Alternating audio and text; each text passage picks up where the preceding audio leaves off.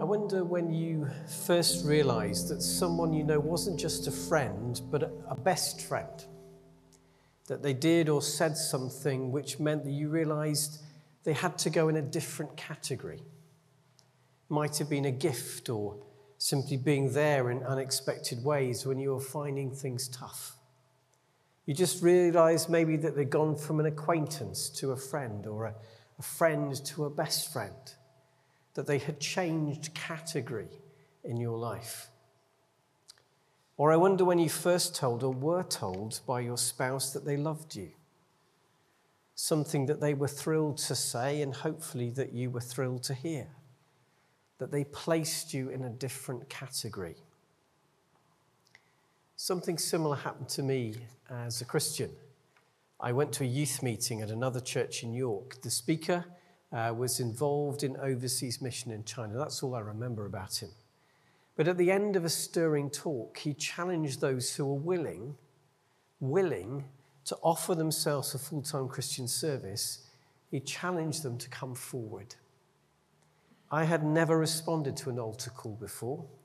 I didn't even know it was called an altar call, to be honest.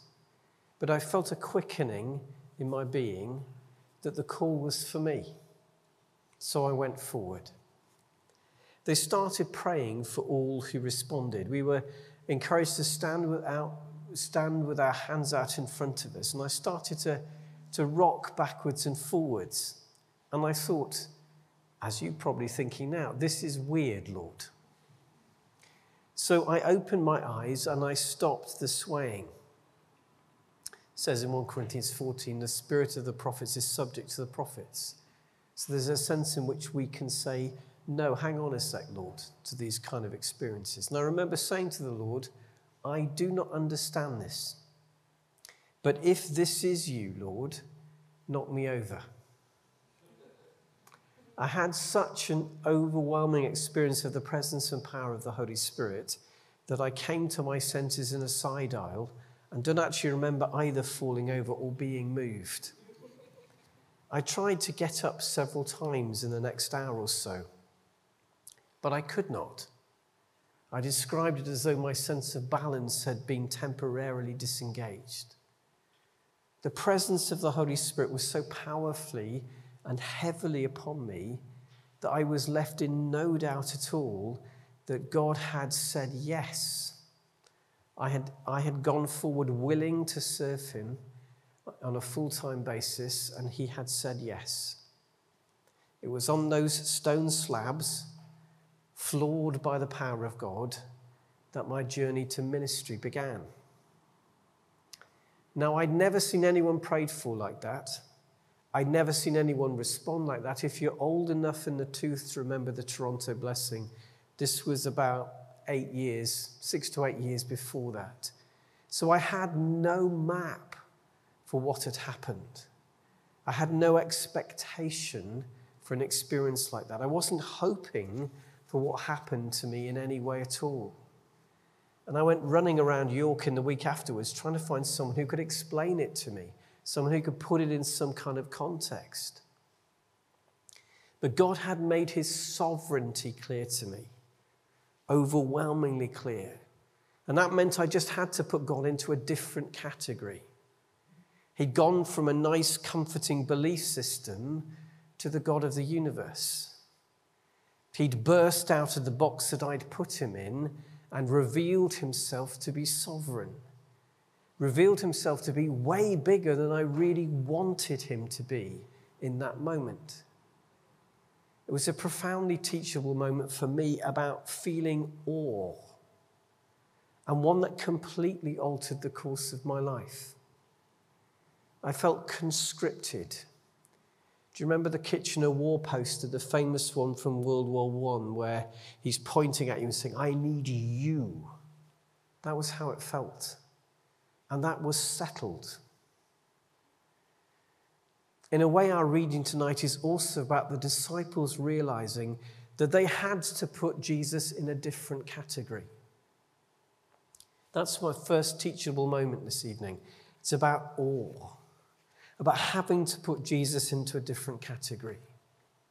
Tonight's reading comes immediately after the feeding of the 5,000. Jesus has just dismissed the crowd. John 6:15 tells us because they were getting ideas about forcing him to seize the kingship at the head of an army. So Jesus first sends the disciples away across the Sea of Galilee. And then he goes off into the wilderness because you can't force someone you can't find to march at the head of an army. He goes off into the wilderness to pray. And after he spent time praying high above the lakes, he looks out and sees the disciples. They are quite a way out in their boat, but they're finding it hard going. Why? Because both the wind and the waves were against them. They're a considerable distance out yet, but it's still hard work.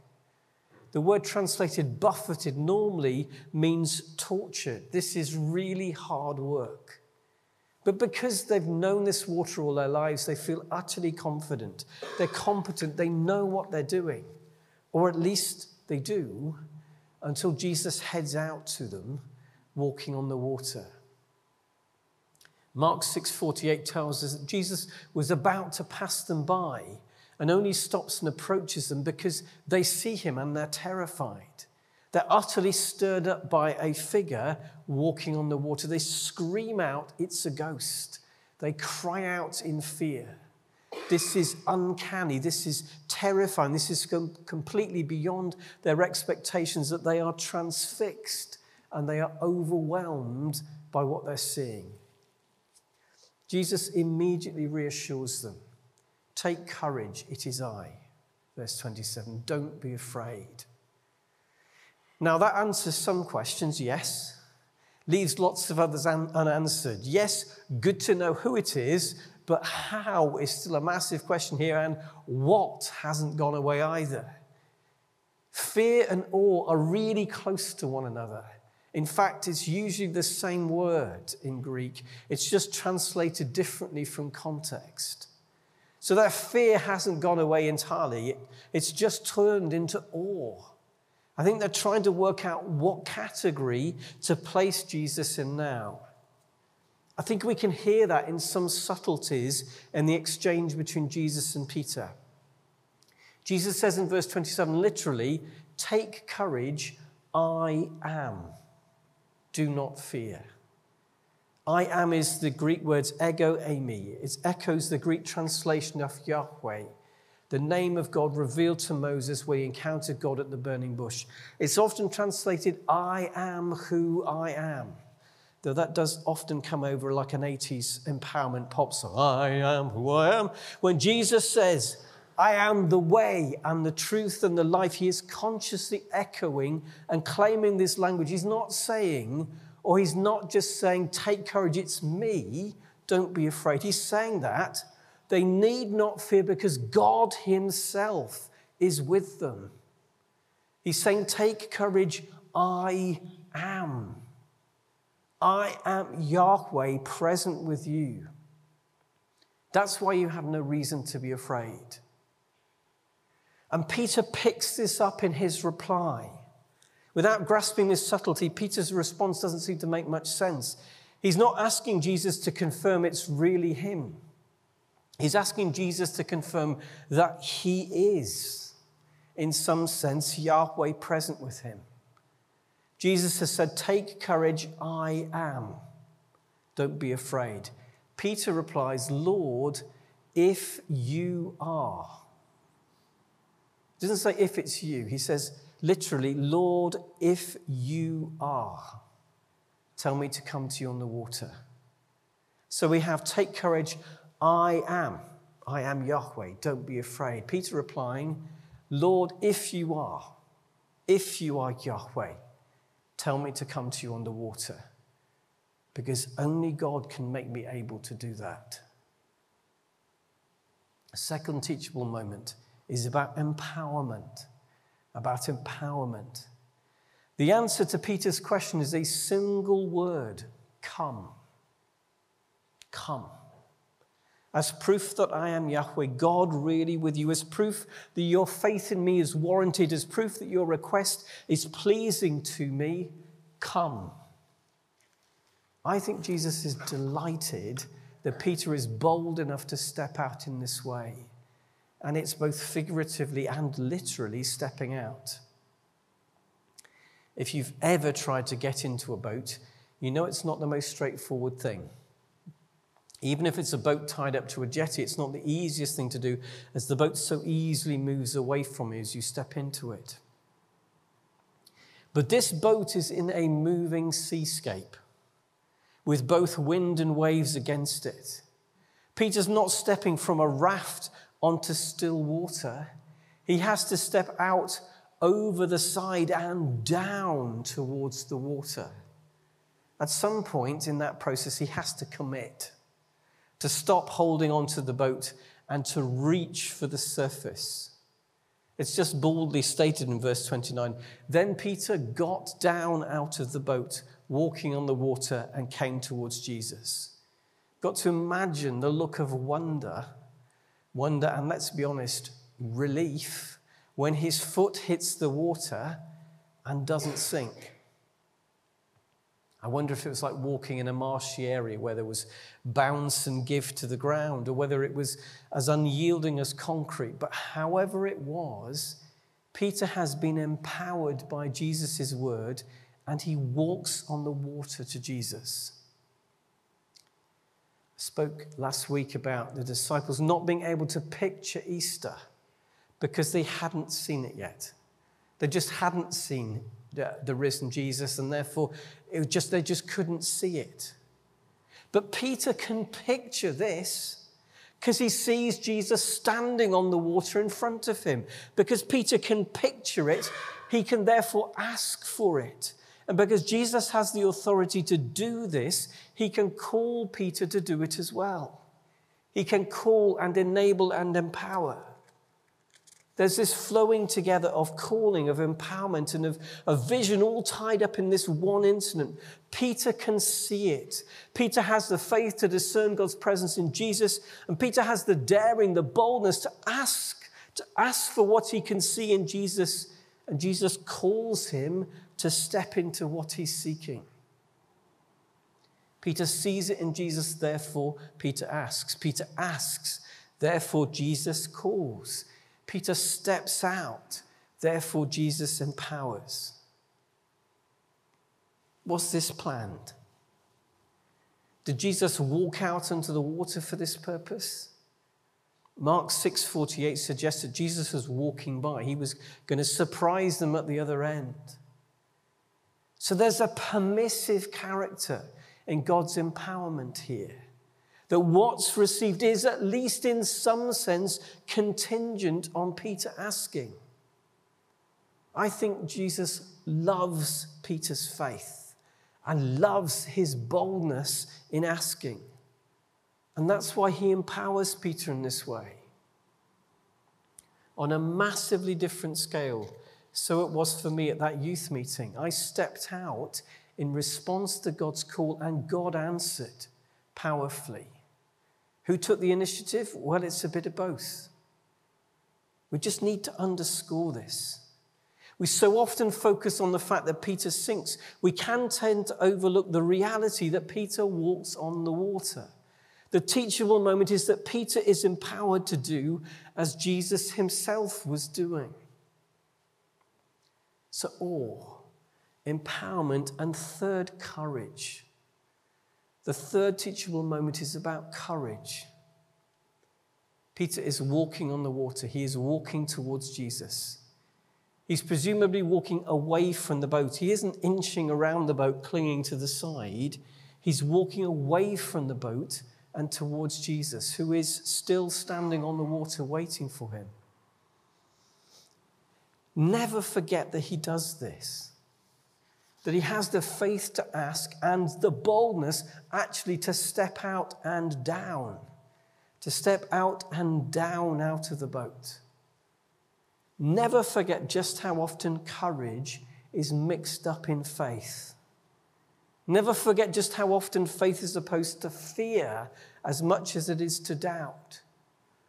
Peter shows the most extraordinary courage here and the most extraordinary faith in Jesus. He has the courage to back up his faith. He has the courage to step into what his faith tells him is possible.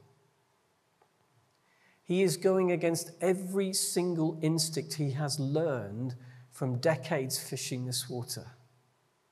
It's going against everything that every hour on this water has taught him. And yet he steps out and down. The teachable moment, the third one, is about courage. It's one thing to accept this intellectually. Have you ever been to one of those skyscrapers in the States where it has a glass floor right at the top? And you get to walk out on the glass floor and look down a very, very long way. It's one thing to do that. It's another thing entirely to have the courage to put it into practice. Never underestimate Peter's courage. It's one thing to know that it's okay. It's another thing to step out and do it. But then he loses his nerve. Remember, it's a moving seascape. Both the wind and the waves have been buffeting the boat. So the relative heights of everything in the story are shifting all the time with the wind and the waves. We're told literally that it is seeing the wind in verse 30 that causes him to lose his nerve. Maybe it's an extremely strong gust hits him and jolts him into remembering what he's doing, distracts him from concentrating on Jesus. Maybe a wave sweeps past and hides Jesus from him for a moment, and he feels suddenly that he's standing on the water alone. And then the boat is too far away and behind him, and he can't see Jesus. And then we're told, as faith starts to give way to fear, he starts to sink. He doesn't go in a moment, but he can feel his steps sinking into the water. And then he cries out, verse 30, "Lord, save me."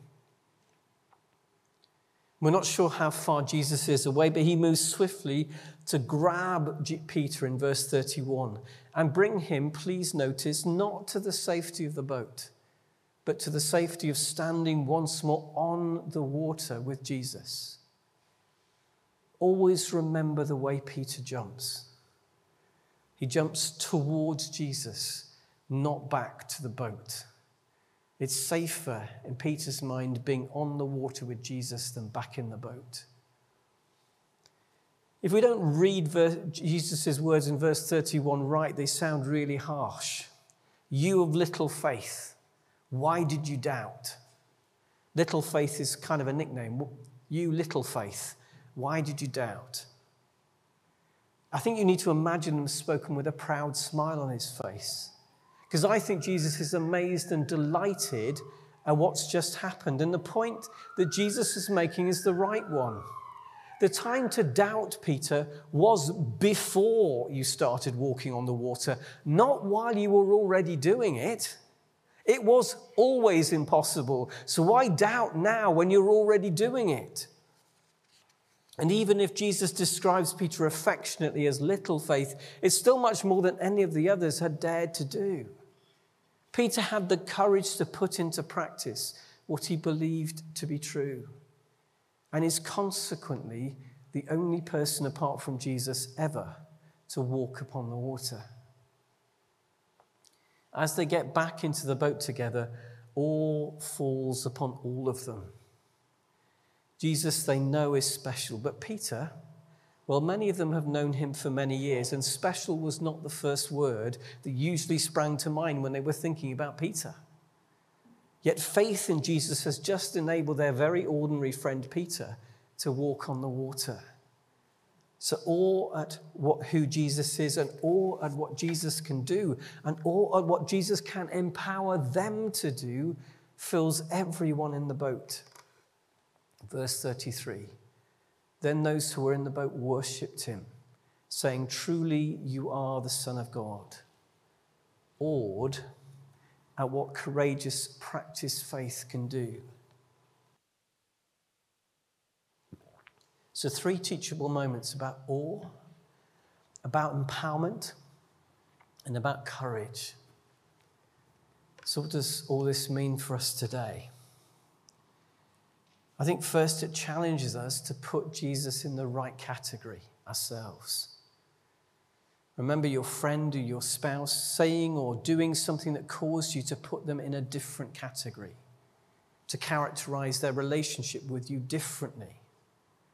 Remember me encountering God and never being able to put him back in the box again, having to accept him as sovereign with all that means for his right to direct my life. Putting Jesus in the right category led to Peter being empowered to do what he does here. In what category do you have Jesus? Just shortly to come in the story of Jesus at Caesarea Philippi, Jesus says, who do people say that I am? And they say various prophets. And he then says, who do you say I am? It comes after this event. What's Peter's response? You are the Messiah, the Son of the living God. He learned that walking on the water. They learned that feeding the 5,000. In what category do we have Jesus? For some of us, perhaps he is Savior, but not Lord. For some of us, maybe he's a moral teacher, but he's not sovereign. For some of us, perhaps we prefer to know him from a distance rather than recognize him as the present one who enfolds us, comforts us, and strengthens us today, the present one who convicts us, who calls us, who challenges us. You know, often when you've gone wrong in a computer program and you come to select an option and it's grayed out because you've got something wrong somewhere. And you have to go back through various stages to work out what you got wrong. Who do you say he is? What are you ruling out? What are you saying that he cannot be to you?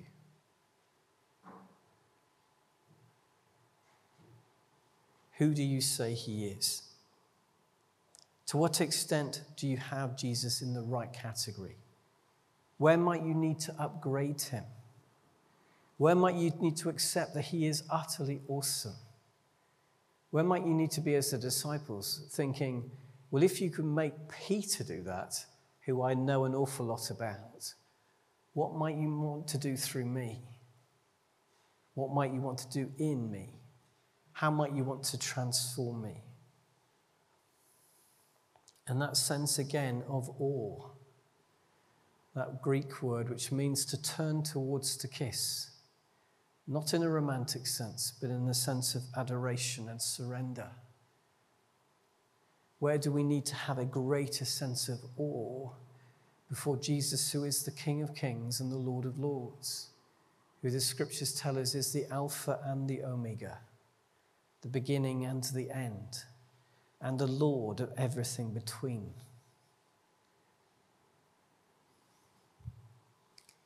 I think second, it invites us to dream. To dream about the requests that Jesus would love us to make. To dream about the requests that Jesus would love us to make. Please grasp who takes the initiative here. Peter asks Jesus to call him. Peter asks Jesus to empower him to do something impossible because he can see Jesus doing it, but he fully believes that Jesus can do that in him as well, in through him as well. The miracle happens at Peter's initiative, not that of Jesus. So the teachable moment isn't just about empowerment, though of course that's transformational. The teachable moment is about being allowed to ask. Being allowed to ask, being encouraged to ask for everything that God has for us. There is no sense that this would have happened had Peter not dared to ask. And the sense that Jesus was pleased to be asked. There appears to be at least a permissive character, that something at least of what we receive is shaped and released by our daring to ask.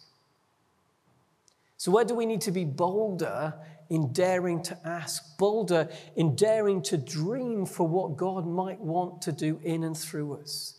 What are the requests that Jesus would love us to make? When I was praying before the service, I just had a picture of a dripping tap. And there's a sense that actually what we're receiving at the moment is just the drips from a tap that some folk probably the enemy would love to keep closed. Let's not assume that that's all that God has for us. There's a sense that actually I think we can ask the Lord to turn the tap. To turn the tap and for the water to flow. You remember the picture of the river flowing from the temple that starts out as only ankle deep, then it's knee deep, then it's hip deep, and then it's chest deep, and then it's too deep for anyone to cross, too deep and too swift flowing. I think we've got used almost to a poverty spirit, that there's just a few drips from the tap and that's all that we're going to get. And yet hear the permissive character and dare to dream. Dare to dream that we are talking to the Father, that we are talking to the King of Kings and the Lord of Lords. Dare to dream that we can ask as Peter asks and hear the same response, come. He could see it, therefore he could imagine it, therefore he could ask for it. It's a permissive character, that something at the very least of what we receive is shaped and released by our daring to ask. By our daring to ask because we know the Lord loves to be asked and because the Lord doesn't want us to get by on a few drips from the tap, but wants to open the tap. Wants to open the tap and transform things. I think third, it challenges to ask for the courage that faith requires. For the courage that faith requires. What seems to transform here is the courage Peter shows. The courage Peter shows to put his faith into practice, to step out, literally and figuratively, into an unknown world, and to put his faith in Jesus into practice. To step out and down. To step out and down, even though that was breaking every instinct formed by hours on this water. To step out and down into a different world. Faith in the sense of courageous practice faith. Faith is much more opposed to fear than doubt. Fear that we've heard God at all. Fear that God will come through for us. Fear that God will make a way for us. Fear that our mistakes and our weaknesses will disqualify us. Fear that God will use us. He will go much further than we want him to. But remember from Romans 8, there is now no condemnation for those in Christ Jesus. Why? Because the law of the Spirit of life has set you free from the law of sin and death. And that means that no one and nothing can separate you from that love, and that no one and nothing has any right to speak against you, and that no one and nothing can challenge your right to step out in faith, as did Peter here. And as I did all of those years ago, without no idea, with not a clue what God was going to do, not a clue how God was going to use me, not a clue where God was going to send me. Very often our challenge is not so much faith, but putting our faith into practice, to step out and down, to step out and trust that Jesus will catch us, even if we start to sink. Let's pray for the courage to become like Peter. Let's pray for the courage to practice our faith.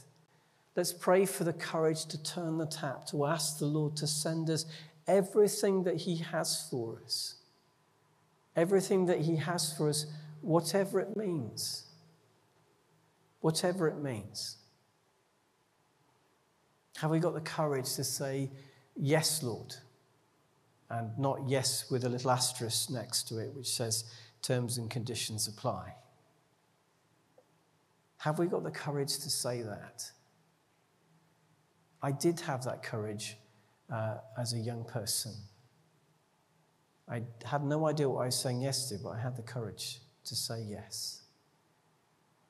Have we got the courage to step into everything that the Lord has for us? Whether that's as a church, whether that's for you as individuals, you as couples, as families. Have we the courage to say yes, a simple yes, and say, Lord, wherever you want to send me, I will go. However you want me to serve you, I'll get my hands dirty. Whenever you call me, I will go. Have we had the courage to say that, as Peter did?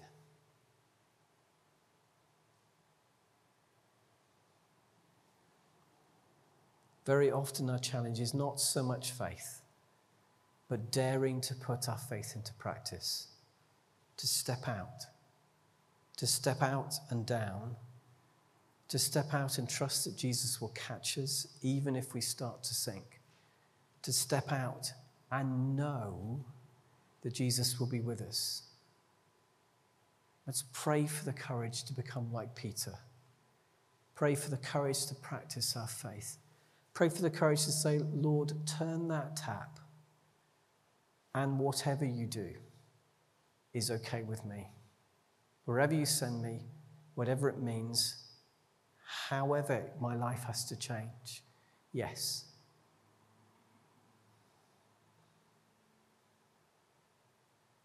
Because we can want renewal, we can want revival, but sometimes we won't will the means. Sometimes we won't be part of stepping out and stepping into all that God calls. If we want to see the church transformed and therefore the culture and the world around us transformed, then we have to have the boldness to say yes. Have to have the boldness to step out and say yes, whatever I'm in. Have we got the courage to say that? Do we feel that stirring as I felt all of those years ago to say yes? Yes, Lord, I want your kingdom to come. Yes, Lord, I want your kingdom to flow through me. Yes, I want you to pour out your Spirit and swirl me away to wherever you want.